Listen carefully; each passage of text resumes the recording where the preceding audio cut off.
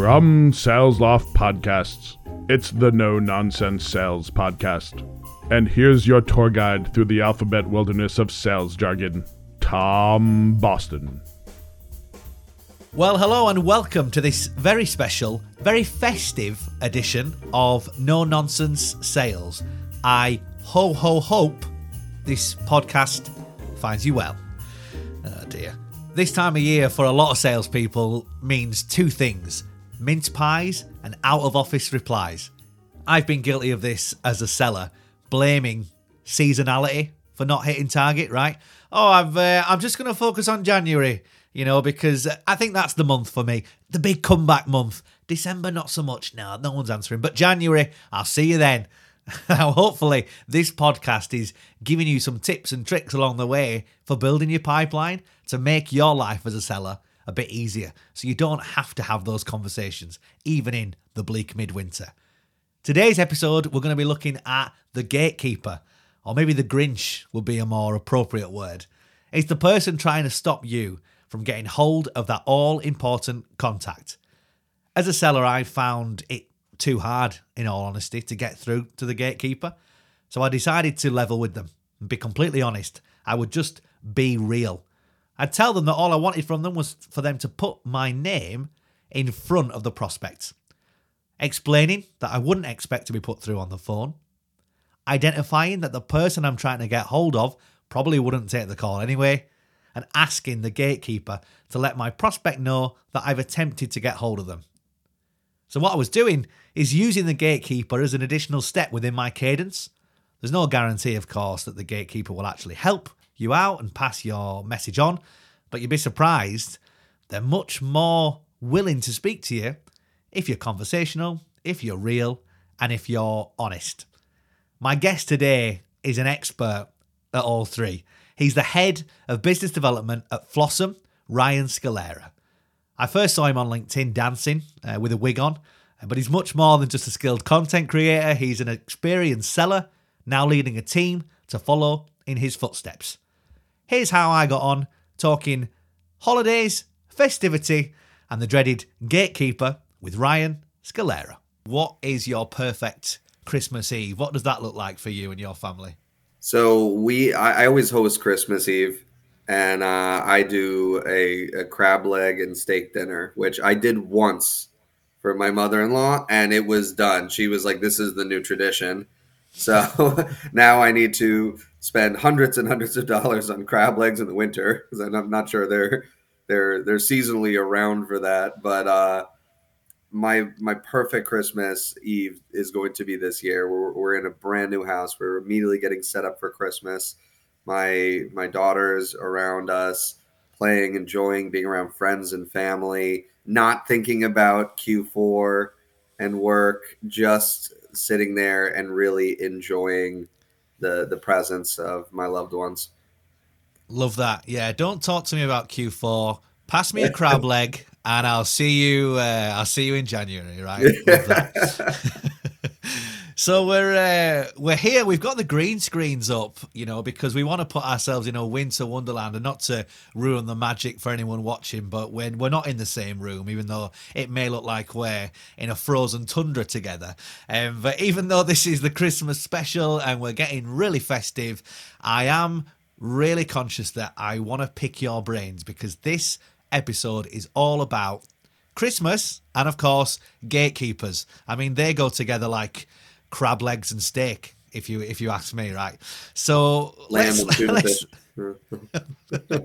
think about gatekeepers for a second. Then, are they still relevant? Are they still a thing for modern sellers? Well, a lot of us are remote now. Are gatekeepers still relevant? Not as much as they used to be. Like when I started my career, and I was even going into offices, they were gatekeepers. And now there are gatekeepers, but we have a lot of cell phone numbers.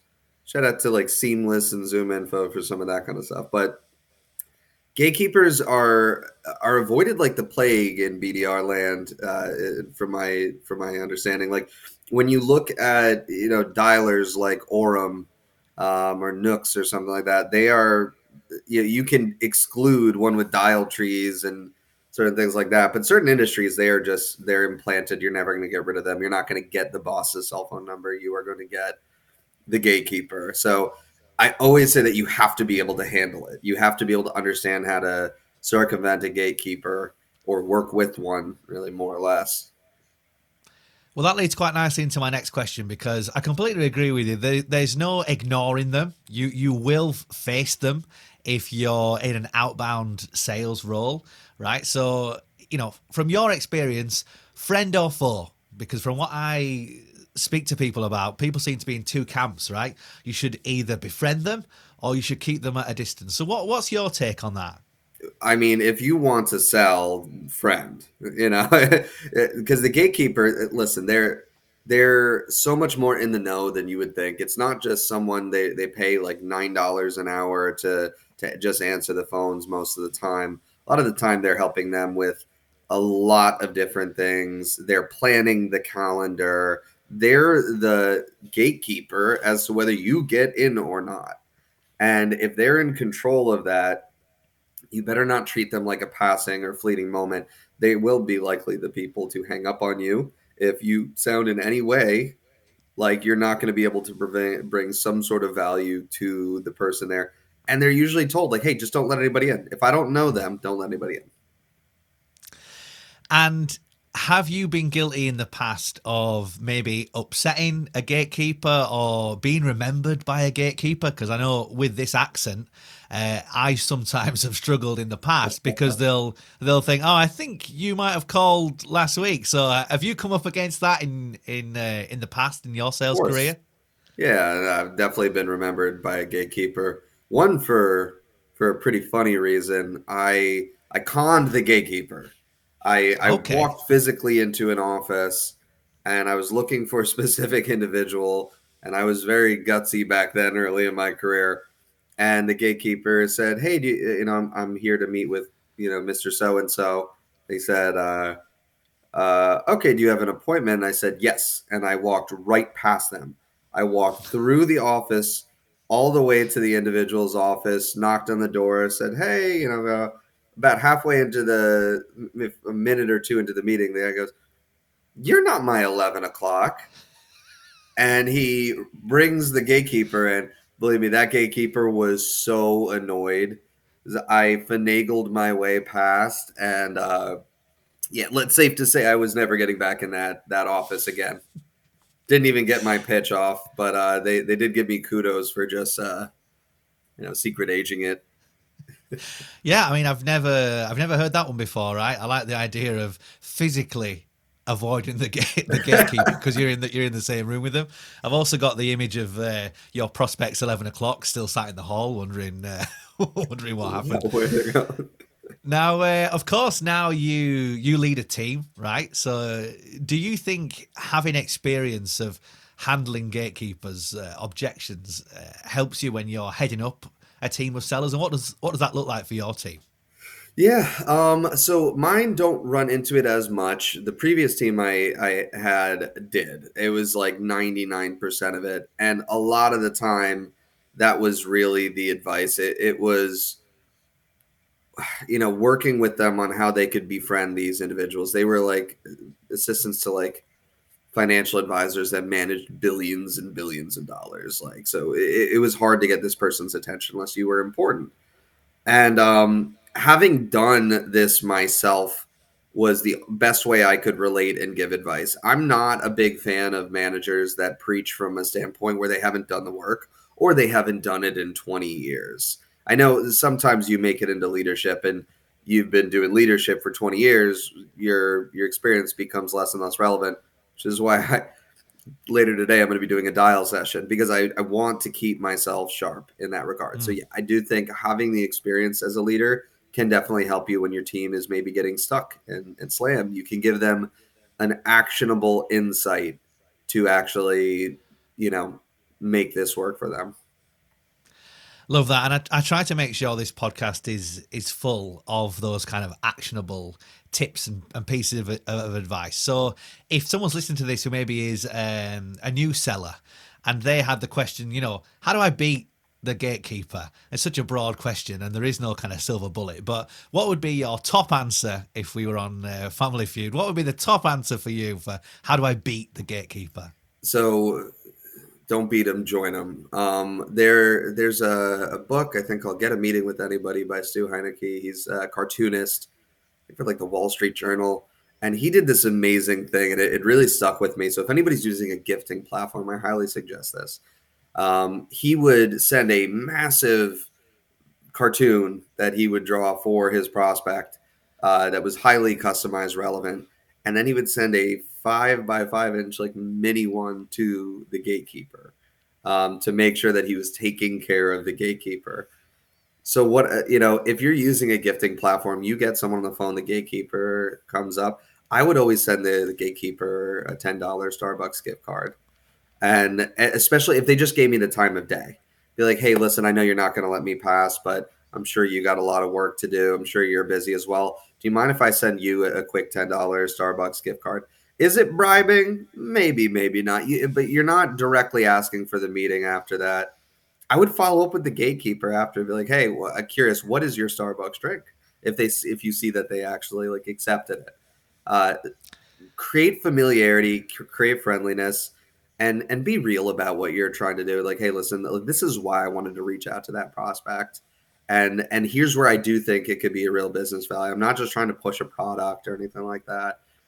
My understanding is that this is the perfect person for me to reach out to because of X, Y, Z factors, and if you do this in a good enough way and you can charm, I think for the most part, that's probably one of the best ways to handle gatekeepers, or just avoid them like the plague and get cell phone numbers. There's only one or two options: befriend or avoid.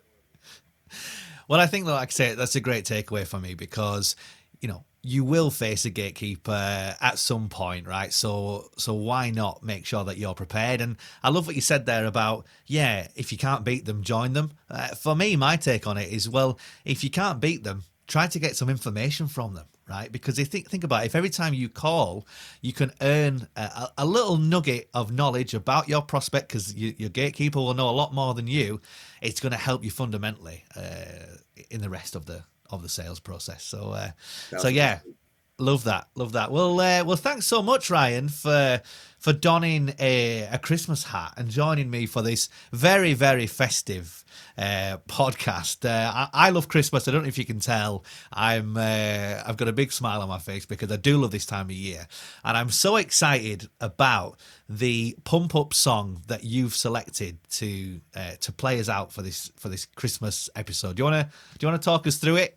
Of course. It's not Mariah Carey. I can't get that out of my head right now, but it is Jingle Bell Rock.